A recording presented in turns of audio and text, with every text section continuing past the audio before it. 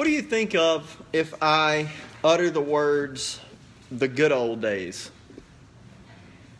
I'm sure if I say the good old days, something has entered your mind. Picture it, get it in your mind right now. Think of what the good old days might mean to you. Close your eyes, go there for just a second. I think for some of us it's different things.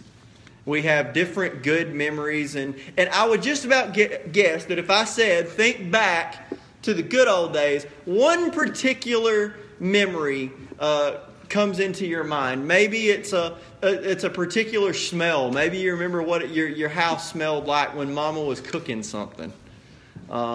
Maybe it's Christmas morning when you wake up, and I don't know, as a little boy I couldn't decide what I was more excited about. I didn't know if I was more excited about what was in the living room or what was in the kitchen. They were both equally nice. Maybe you remember particular, you turn on the radio and you hear particular music. Maybe you remember the good old days of something like that. Maybe you remember the good old days is the day when you had to worry when you came to church about whether or not you were going to have a seat. Maybe the good old days for you was when you'd walk outside and you'd see 15 kids playing ball in the yard outside. But think back to those good old days, and I want to share a biblical truth with you today. And it's always hard to hear. There was never such a time as the good old days. They never existed. Good things happened. But ever since Genesis 3, every generation has had its own issues. Every generation has had its own problems. Every generation has had its own sins. And if you can think about a time when there weren't these problems, please let me know. The truth of the matter is that we as people have the tendency to look back on the good old days and forget all the bad parts about the good old days. And to look at the world we live in now where we can't ignore all the bad parts and say, if we could just get back to the good old days when it wasn't like this and when it wasn't like this and when we had this. Well, here's the truth. That there were no good old days, and the problems then were just different. And there were people in those days that they had their good old days too. If we could just get back here, too much is different now than it was then. Every generation has wanted to go back to the good old days before. Well, we're going to look at Haggai today, and we're going to see what God thinks about the good old days. We're going to see what God thinks about moving forward, about His plans, and why we should not long to go back to the former glories of the good old days. We should look forward to the latter glories that God is bringing us into now and to come. So, if you would flip to the book of Haggai, if you're not there, I'll give you a minute because, let's be honest. How often during the week do you just randomly flip to the book of Haggai? We'll let you get there, and it's only a couple pages long, but we're going to be in chapter 2 today. Told some of my other buddies, I said, we're preaching through Haggai. They said, really? That ought to be a fun Sunday. I said, yeah, all 6 of them. So if you would get there, you ought to probably be close to there by now. If not, we're going to read it out loud. If you would stand with me out of respect for the reading of God's Word. We're going to start in chapter 2 of Haggai on verse 1, and we're going to go down through verse 9. Haggai chapter 2, verse 1, going down through verse 9. In the 7th month, on the 21st of the month, the word of the Lord came by Haggai the prophet, saying, Speak now to Zerubbabel the son of Shealtiel, governor of Judah, and to Joshua the son of Jehozadak, the high priest, and to the remnant of the people, saying, Who is left among you who saw this temple in its former glory? And how do you see it now? In comparison with it, is this not in your eyes as nothing? Yet now be strong, Zerubbabel, says the Lord, and be strong, Joshua, son of Jehozadak, the high priest, and be strong, all you people of the land, says the Lord, and work, for I am with you, says the Lord of hosts. According to the word that I covenanted with you when you came out of Egypt, so my spirit remains among you. Do not fear. For thus says the Lord of hosts, once more, it is a little while, I will shake heaven and earth, the sea and dry land, and I will shake all nations, and they shall come to the desire of all nations, and I will fill this temple with glory, says the Lord of hosts. The silver is mine, and the gold is mine, says the Lord of hosts. The glory of this latter temple shall be greater than the former, says the Lord of hosts, and in this place I will give peace, says the Lord of hosts. Let's go to the Lord in prayer. Father, we thank you that it's not so much a question of whether or not we can get back to the good old days. That it's a question of, is our God capable of bringing the latter glory to greater fruition than the former glory? And Lord, we glory in the fact that you are capable of doing that. That there's always something new. There's always something exciting to look forward to with you. That you've always got better plans for your people's future than their past. It's just for all of eternity, it's always going to get better for your people. Lord, we thank you for that, and we pray that you would do a work in our hearts today to help us see that you have great, grand plans for your church. We love you. It's in Jesus' name we pray. Amen. You can be seated.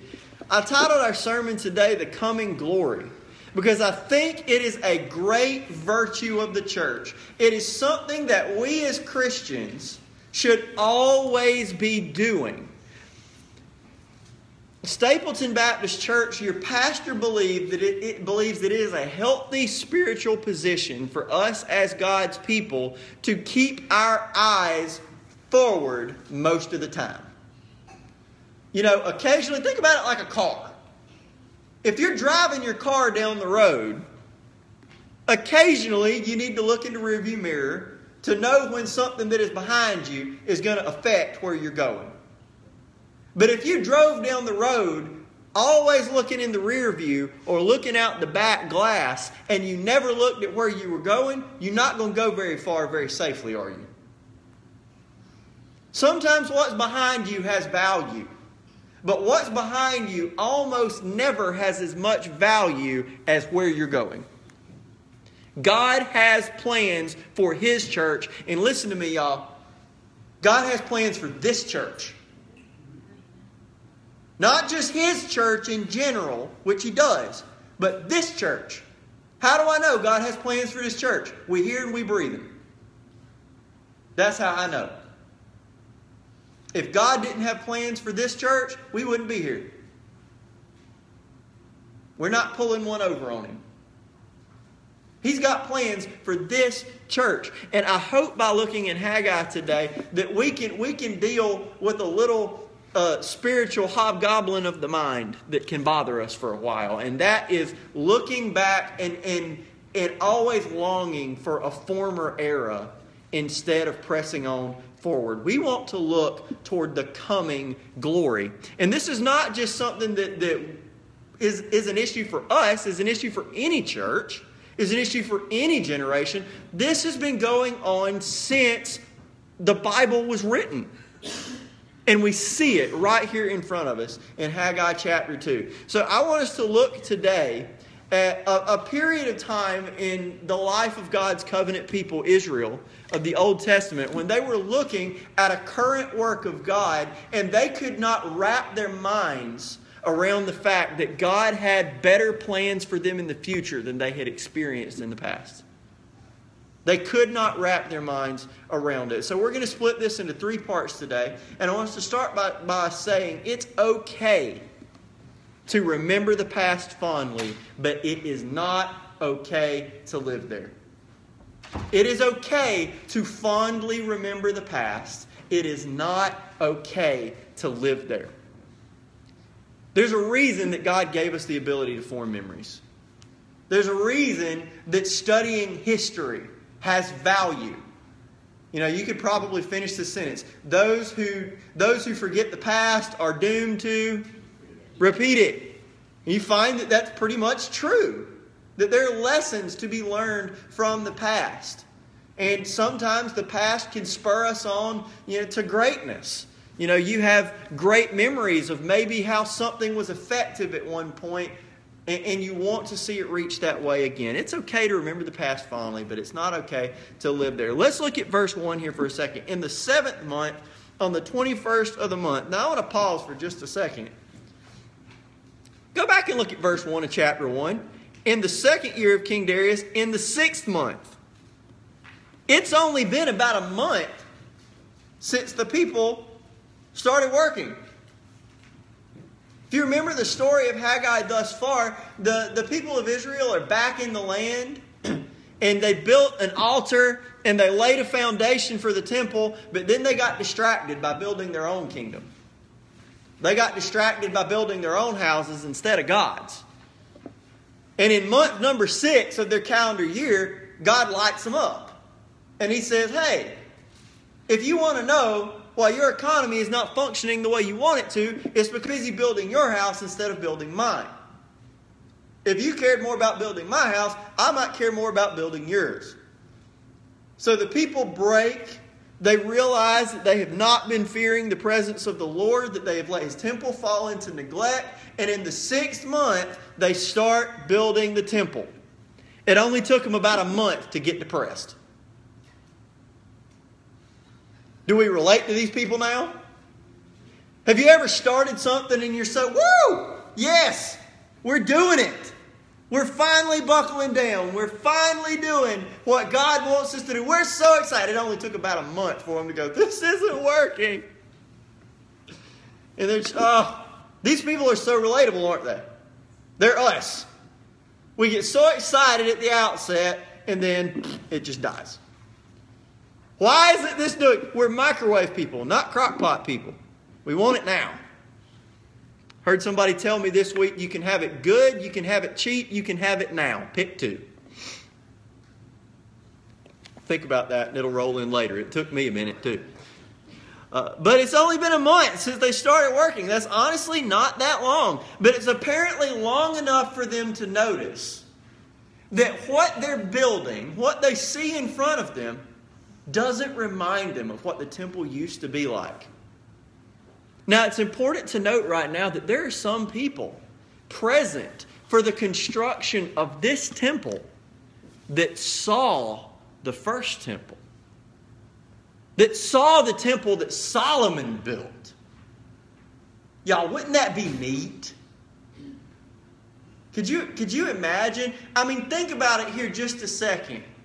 That if you look at the news, have you ever seen the Wailing Wall on the news in Jerusalem? The one wall that is left of the temple complex where the temple used to stand in Jerusalem. And it is constantly flocked by Orthodox Jews that just want to lay their hand on the wall of where, and it's so sad to me as a pastor. Because why would you want to do that? Because that's where God lived. Like, you're right, but this is where God lives. I don't need to lay my hand on a wall because He laid His hand on me.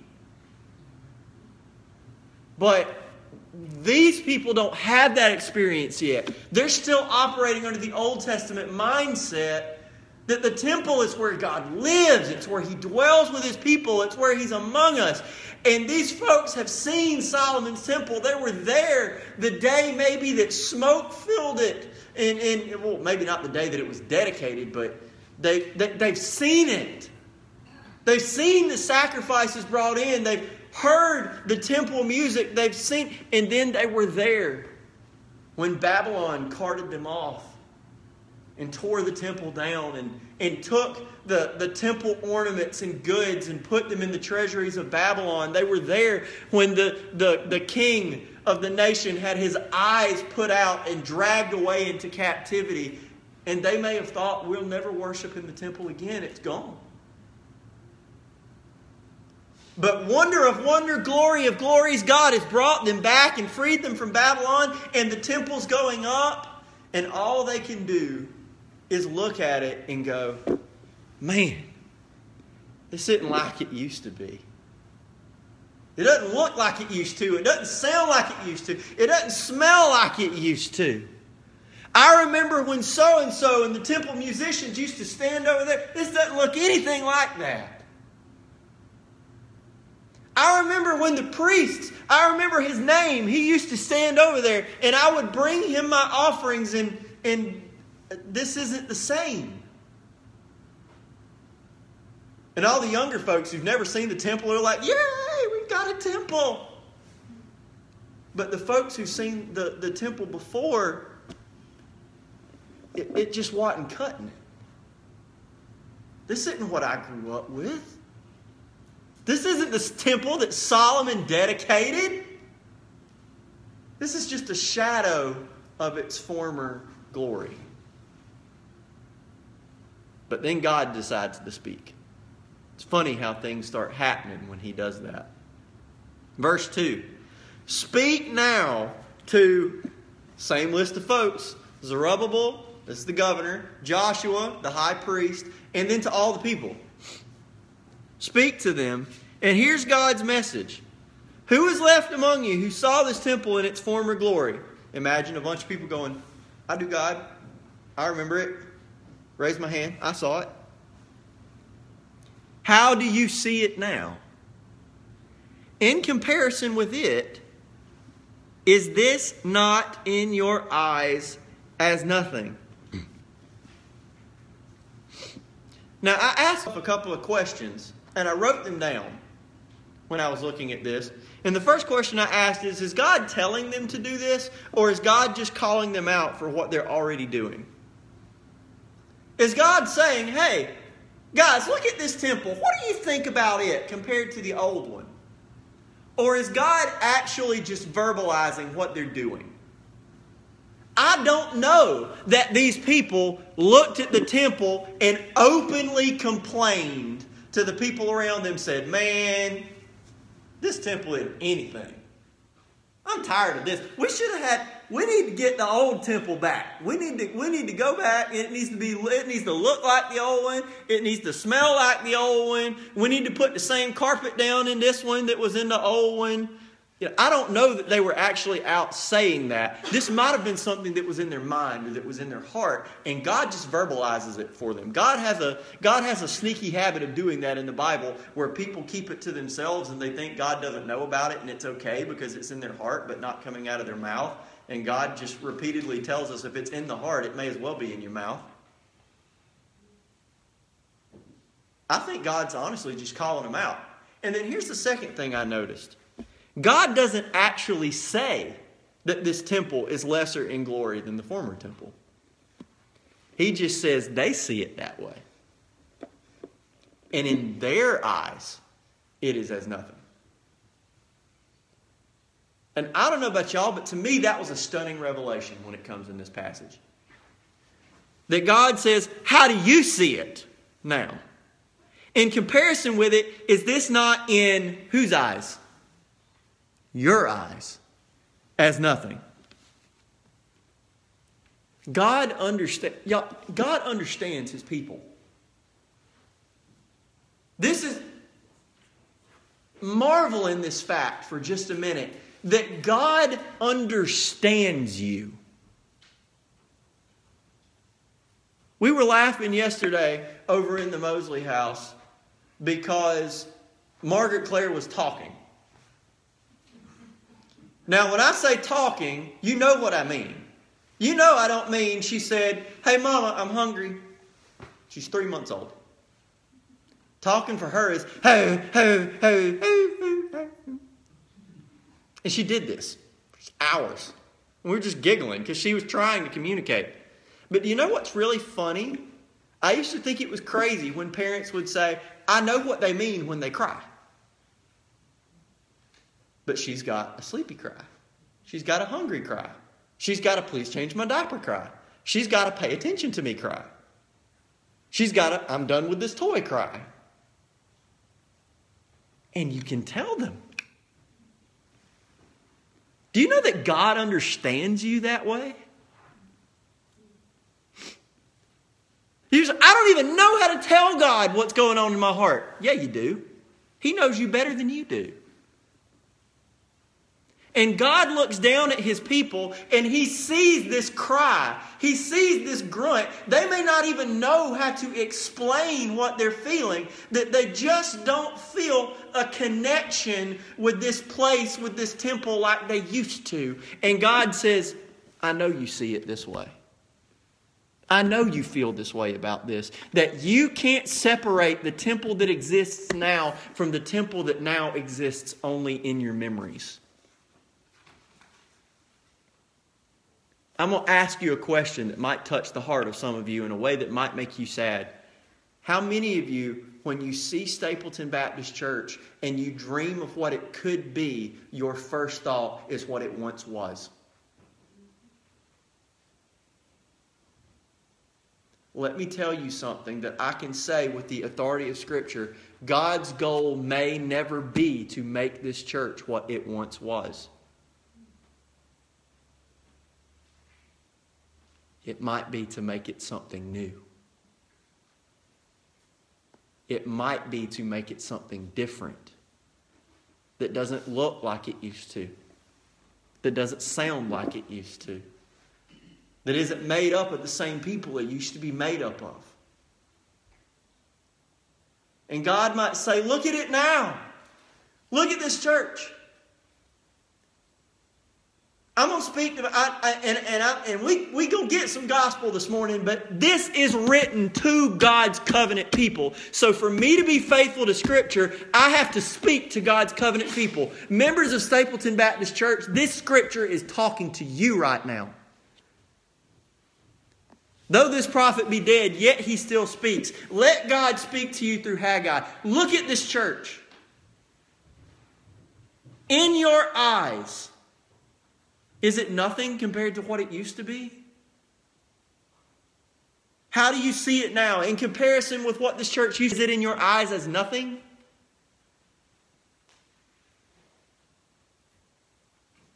You might have the ability in your heart of hearts to say, yes, God. That's how I feel.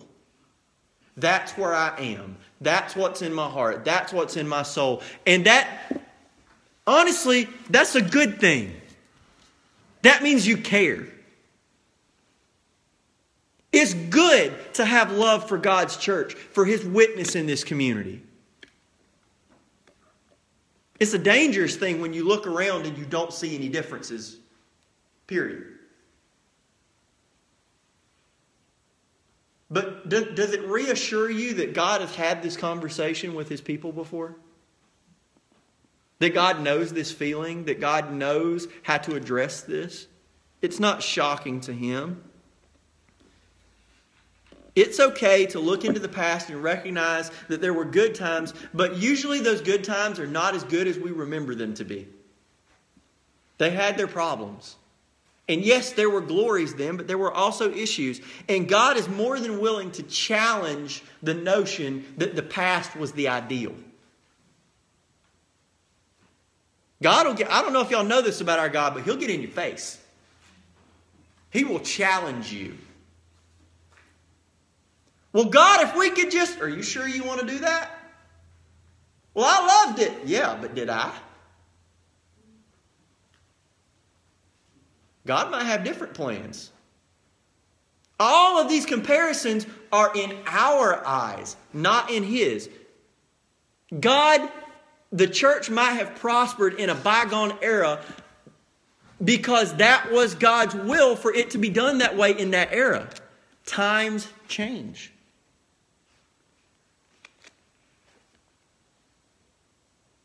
I love the Chronicles of Narnia, and one of my favorite things the lion Aslan says to one of the children is, "My dear children, things never happen the same way twice." Things are different. That doesn't mean they're better or worse. They're just different. As a church, as Stapleton Baptist, listen, God is not calling you back to reclaim some former glory. He's calling you to where we are right now. Right now. Y'all, the past is gone. That's why it's you can spell it P-A-S-T or you can spell it P-A-S-S-E-D. Either way, it's past. It's gone. Everybody ever heard anybody say, this too shall pass? It did. And here we are now in 2017. We better not find ourselves still arguing the fights of 1980. 1980's gone. It ain't coming back. I've heard some of our state missionaries say, based on the way that some of the churches in our convention are structured, if 1950 ever comes back, we're ready to roll, y'all. We got everything we need. We got the literature, we got the music, we got the culture. We're ready to go if 1950 ever comes back. But it's not. We're in 2017, moving forward at the pace of 60 seconds a minute worldwide. What is God calling us to do right now? I'll just give you this verse. It's on your handout just to kind of make a point that what we as people have a tendency to do is we tend to remember the past is better than it was. Exodus 16, 2 through 3. And the whole congregation of Israel complained against Moses and Aaron in the wilderness. Where had they just been? Egypt. They had been slaves, beaten, whipped, forced to build giant buildings, go and gather straw to make their own bricks, had all of their firstborn children murdered by Pharaoh. Egypt equals not good. And the children of Israel said to them, "Oh, that we had died by the hand of the Lord in Egypt, when we sat by the pots of meat and when we ate bread to the full.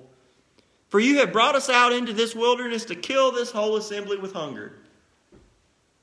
Y'all, life was not good in Egypt. You know why you sat by pots of meat and ate bread to the full? Because Pharaoh owned you. He fed you like a dog. Oh, but we never were hungry there. No, but you were also never free. We tend to, whenever we're in a situation we don't like, go back to the past and find what we did like and say, oh, those times were better. If we could just go back to that. We do this. Every generation of people has done this. Don't go back to that. It's okay to remember it fondly. It's not okay to live there. We're in 2017. Let's serve God there. Let's not try and go back. You may have served God well then. What are we doing now? Where are we today? So it's okay to remember the past fondly. It's not okay to live there. It's okay to be nervous about new efforts, but it's not okay to be paralyzed by fear. Look at verse 4. Yet now be strong, Zerubbabel, says the Lord, and be strong, Joshua, the son of Jehozadak, the high priest, and be strong, all you people of the land, says the Lord, and work. Okay, see? What did being strong mean to those people? It meant rolling up your sleeves, putting on your boots, grabbing your mortar, your trowel, and your temple construction tools. I don't know what those look like. And work. God, why won't you build our church? Why are you sitting down? Be strong, my people. We're being strong. We're waiting on you. Here's the difference. Waiting on the Lord can mean two things. A lot of times when we think wait, we think, okay, set your alarm on your watch. I'm not wearing one, so this looks goofy. Set your alarm on your watch, and we're going to wait. And God will come along, and He'll do what He's going to do. We're going to wait on the Lord. Or, it can mean this. When you go to a restaurant, and someone waits on you, what are they doing? Are they setting a watch and waiting on you to come pick up your food? Or are they serving you? Maybe we got the wrong definition of wait on the Lord. God says be strong and work. Why? For I will be with you. Guys, I'm with you. I'm going to accomplish this. You just trust me. Don't worry about whether or not it looks like the old temple. Worry about whether or not you believe I'm good for my word. If you believe, Stapleton Baptist Church, if you believe, Lord, I'm going to start preaching if I don't look out. If you believe that God is good for His Word, you will work. If you don't, you will sit there.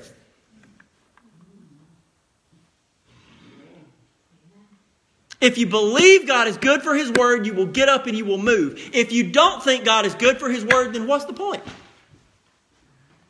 If you don't think God's good for His Word, why are you here? What are you doing?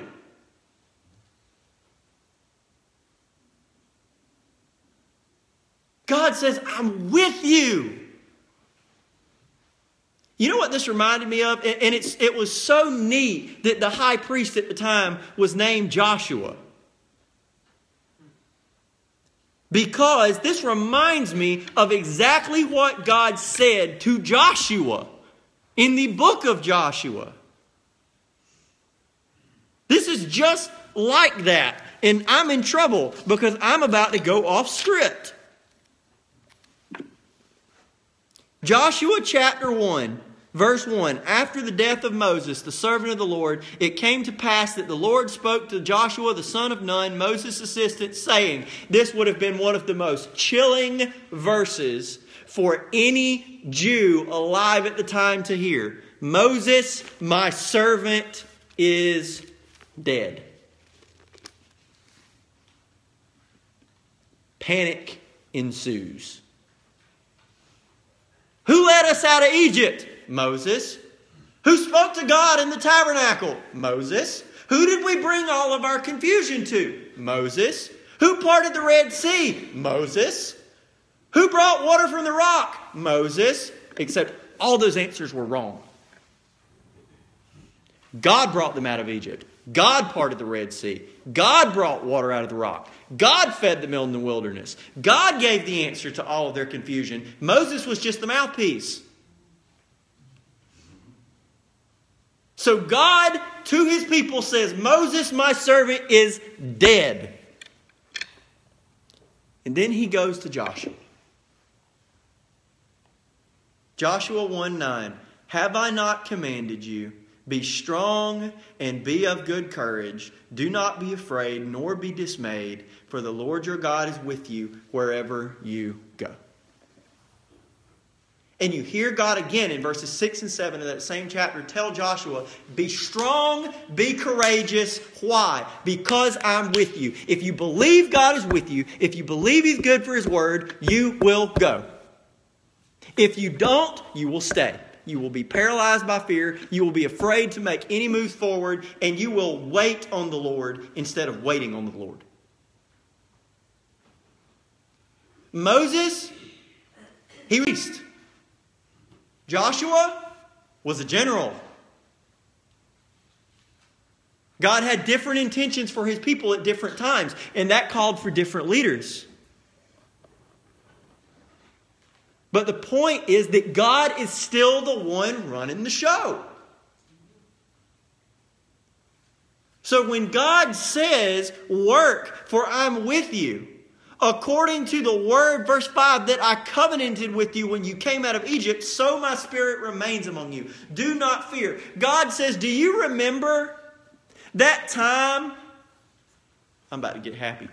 Do you remember that time whenever you were in captivity to a force that you had no power on your own to free yourself from? And I sent my emissary to go to that force and forcibly remove you from his grip and bring you into a new land, a good land, to be with you forever. Do you remember that covenant I made with you? See, here's where this gets fun, Stapleton. For the Jews, that was bringing them out of Egypt. It was Pharaoh. That they had no way they could free themselves from Pharaoh. They were captive until God sent a representative, Moses, to bring them out through a great show of power, the plagues, into a new land where they were free from that evil, where they could prosper in fellowship with their God. That's the Old Testament. Now let me flip the script and tell you the same story in the New Testament. Instead of Pharaoh, it was Satan, sin, and death. Instead of the Jews, it was us. That they are the power that we could not free ourselves from no matter how hard we tried. And so God sends His representative, His Son, Jesus Christ, to come forcibly by show of power, i.e. death on the cross and the resurrection, free us from this power, who will do everything He can to chase us. But what did God do? The same Red Sea that freed the Jews crashed onto Pharaoh and killed his army, right? The same cross that frees us from Satan, sin, and death will crush them at the judgment one day. And we will live in a promised land forever blessed by our God, free from everything that tormented us and captivated us in the past. It's the same story, the Old Testament and the New. So when God tells His people, hey, remember back when I did that, when I made that covenant with you? That's the reason you don't ever have to be afraid I'm done with you. So if He can tell the Jews to look back to Egypt, what can I tell you to look back to? The cross. Stapleton, how do I know beyond a shadow of a doubt that God is not done with you? Because He died for you. Amen. You don't die for somebody and get up out the grave and forget them. That's an insult to our Lord to think that He cares so little about us that He would do something small like die for us. That's an insult to Jesus. He died for you. He purchased you. You're His through His blood if you've trusted Him. And you think He's going to cast you aside? I would say God forbid, but He has.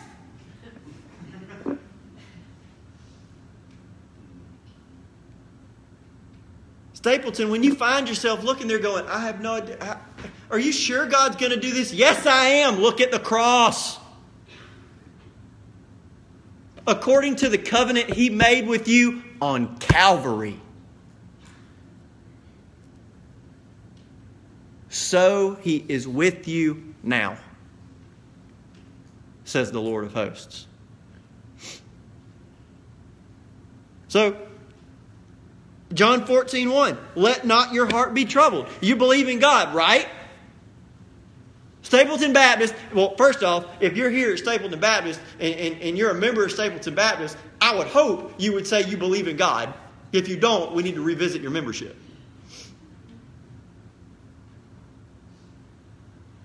But if you're here and you're a member of Stapleton Baptist, Jesus said you believe in God, believe also in me. Jesus is not separating Himself from God. This is more you believe in God the Father, believe also in God the Son.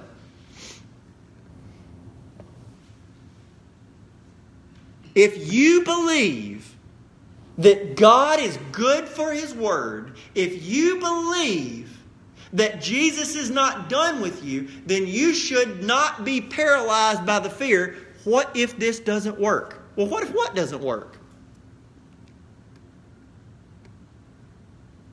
Here's what we know as a church. That God has plopped us down in a little place called Stapleton in Jefferson County, Georgia, United States of America, planet Earth. It's our full address. This is where God's put us, right? So we know our job is to reach as many people for the gospel in this area as we can. Outside of that, I have no idea how we're going to do that. I've got things that we try, that we are trying. But do you know what happens if we try something and it doesn't work? I believe God's with us. So let's try something different. And if that doesn't work, let's try something different. Because if God's going to use us, which He's going to because He died for us, and I believe He's good for His Word, so I want to keep trying stuff, eventually something's going to take. The way I know nothing's going to take is if we sit on our rears and don't do anything.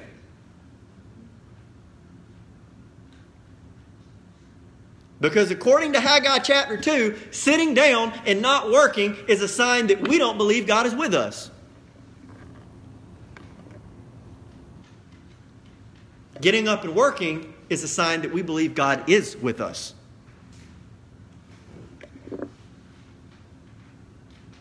So it's okay to be nervous about trying new things. Every time we do, y'all, I have a little mini attack.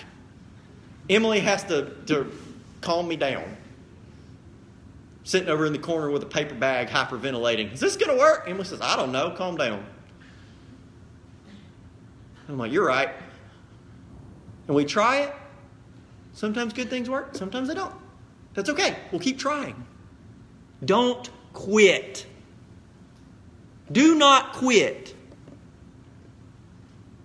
Because God's with us according to the covenant He made with us on Calvary. And then finally, it's okay to be momentarily discouraged, but not to be defeated. Now, I left a little bit of time for this because there are some interesting language things here that we need to talk about.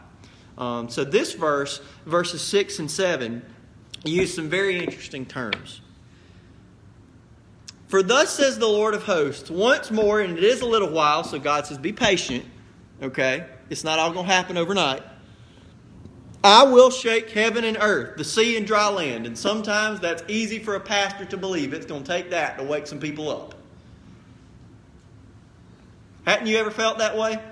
Why won't people listen? One day God's going to shake the earth. They will. Don't worry. The sea and dry land, and I will shake all nations. Flip on CNN. And they shall come to the desire of all nations, and I will fill this temple with glory, says the Lord of hosts. Now this is one of the interesting language parts. How many of you to the desire of all nations or something relative to that is probably capitalized in your Bible? See that? Probably most of you. This is a traditional interpretation, but it is not required by the original Hebrew. A more accurate translation of this, because when you see that, what do you immediately think of? You think they will come to the desire of all nations. You think God, or more in a Christian sense, you think they're going to come to Christ. Right? You would think that when you see the desire of all nations capitalized. That's an admirable sentiment, but that is probably not what the text is saying. If you look at the original language, it's probably more accurate to translate this, the desirable things of all nations will come. Well, what does that mean? It was easy when I thought that verse was talking about Jesus. There's only one problem. See, your pastor is extremely, extremely theologically conservative, which means I'm only going to preach what the Bible says. I'm not going to read my own meaning into it. Nothing else in the book of Haggai looks like it's talking about Messiah. It looks like it's talking about God dealing with His covenant people. And right now He's talking about building the temple. And what does He say in the verse after this, in verse 8? The silver is mine and the gold is mine, says the Lord of hosts. Put all this together. When you look at the original language and you see God talking about the silver is mine and the gold is mine, these people are looking at what God has called them to do, and they are looking at the bank account and they are saying, I don't see how these things fit together. You want us to build this temple, but we don't have what it takes to build it. You want us to follow your instructions and how your temple's supposed to be built, and God, we just don't have the resources. Let me translate this out to how this affects this church. God, I know you want us to reach this people over here, but we just don't have the resources. We just don't have the teachers. We just don't have the space. We just don't have the finances. And what's God saying? I'll take care of it.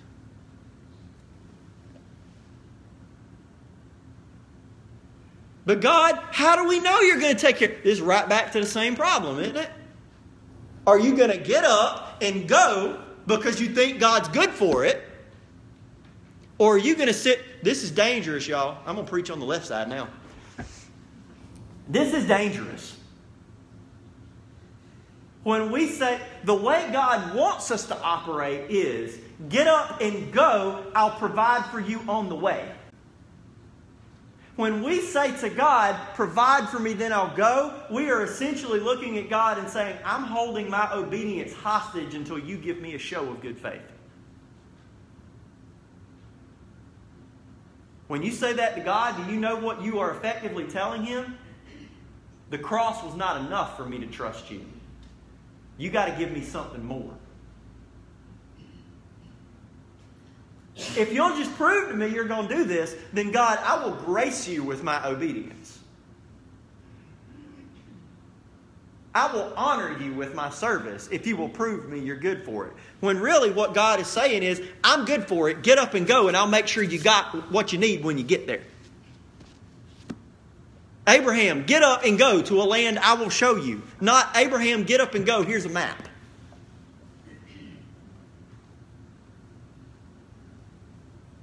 God says, you want to know where all the resources are going to come from? Ooh, this will make your pastor happy. It's going to come from people outside. It's going to come from all the other nations. Well, God, we're looking at us. There's not that many of us left. We're your covenant people. We're trying to build your kingdom. And we just don't have enough to accomplish what you want with those of us that are here. Stapleton, do you hear me? We don't have enough in us to accomplish, God, what you want. I know you don't. That's why if you'll get up and go, I'll bring in what you need from outside. Do you hear what God's saying in His prophet? The resources are not in here. They're out there. Where are our Sunday school teachers? They're not members yet.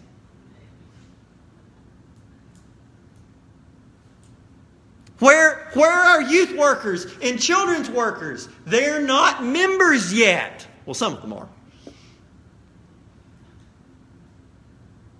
Where are our new deacons? They're out there. God knows they're not in here. I don't know. Maybe some of them are. That's possible. But God knows. We need people from outside. Stapleton, do we? Yes, we do. So why are they out there and not in here? It goes back to the same problem. Is he good for his word or is he not? If he is, get up and work. If he's not, then sit there.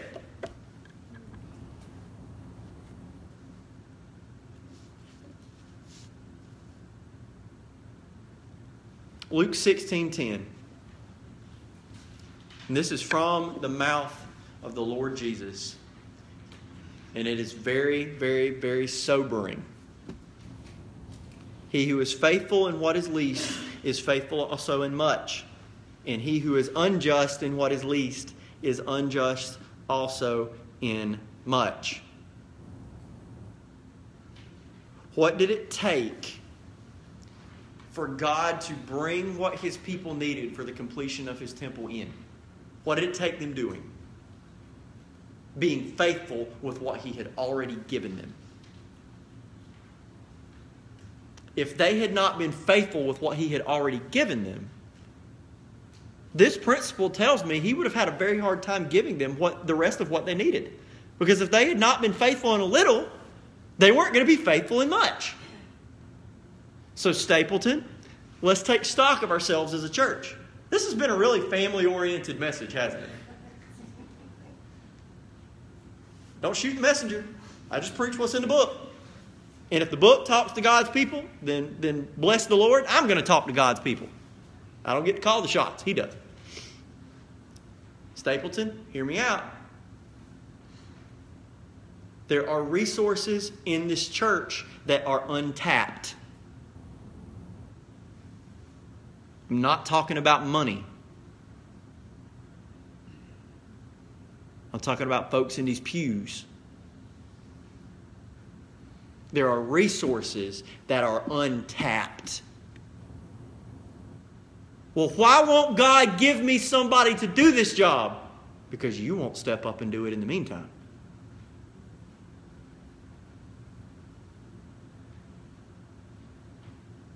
Well, Pastor, are you aiming at my toes? Nope, but if the bit dog howls, it's not my fault. I love you, but this is God's word. And the prophets pull no punches. There are resources. God has never called and will never call this church to obey Him that He has not given you what you need to do so. There's a difference between can't do it and I think it's too hard. And I really honestly believe with all my soul, or I would not say it behind this pulpit, the reason that we lack some of the resources that we feel we need is that we are not making the best use of the resources we have. Who have you shared the gospel with this week? Who have you gone to see this week? I'm asking myself these questions too. What have you sacrificed for the growth of the kingdom of God in Stapleton this week? Are you heartbroken over the state of the kingdom of God in Stapleton this week? Lay yourself on the line. And if it pushes you to the brink, you might find out that God is a God of the supernatural and you can go beyond what you thought your limits were because your God is limitless.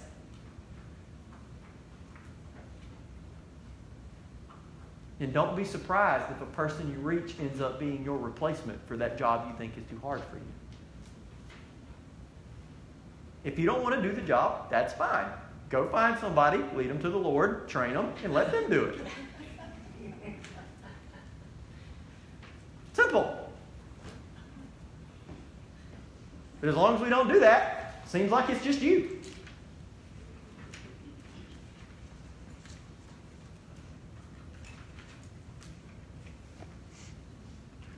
So Stapleton, y'all heard y'all's message for God's people tonight. But if you're here today, you're like, well, you're just talking to all these church members. You're not talking to me. I'm not a church member. I don't know the Lord. Do you believe God's good for His Word? See, that covenant, the reason that my Stapleton folks know that God's not done with them is because God made a covenant with them on Calvary when He shed His blood for them. You can be under that covenant as well. And you can have faith that God is not done with you. Until you lay yourself down and come to that cross on Calvary, you are outside that covenant and you have no guarantees. You need to come to Christ. You don't need to worry about building the kingdom. You need to worry about not ending up in hell. We'll worry about the kingdom in a minute. You got to be part of it before you can help grow it. So I want to give you an opportunity here. Stapleton, the altar is open. If you got anything you need to pray about, but if you lost, you got a few options. You can either come down the aisle and you can chat with me and we'll set up a time to talk later. Maybe this afternoon you can fill out your guest card and we'll follow up with you. It's on the side of your bulletin. Or you can catch me at the side door on the way out because we can't go out the back. But if the Holy Spirit's working on you, don't leave. Don't leave without making a move on that. Joyce and Abby are about to lead us in a couple of verses of a hymn. I'm going to pray, and if you need to come, you come. Don't put it off. Father, thank you so much for today. Thank you for the opportunity to be here, Lord, to study your word, to look at it and see that we have a glorious reason to believe that you are not done with us, that you have grand plans for your church, for this church, if we will just stand up and obey you. So, Father, we thank you for that grace and this mercy. And I ask if there's anybody here today who has not trusted you, who has not entered that covenant with you, that you shed your blood for on Calvary so many years ago. Lord, I pray that you would draw them to yourself. In Jesus' name, amen.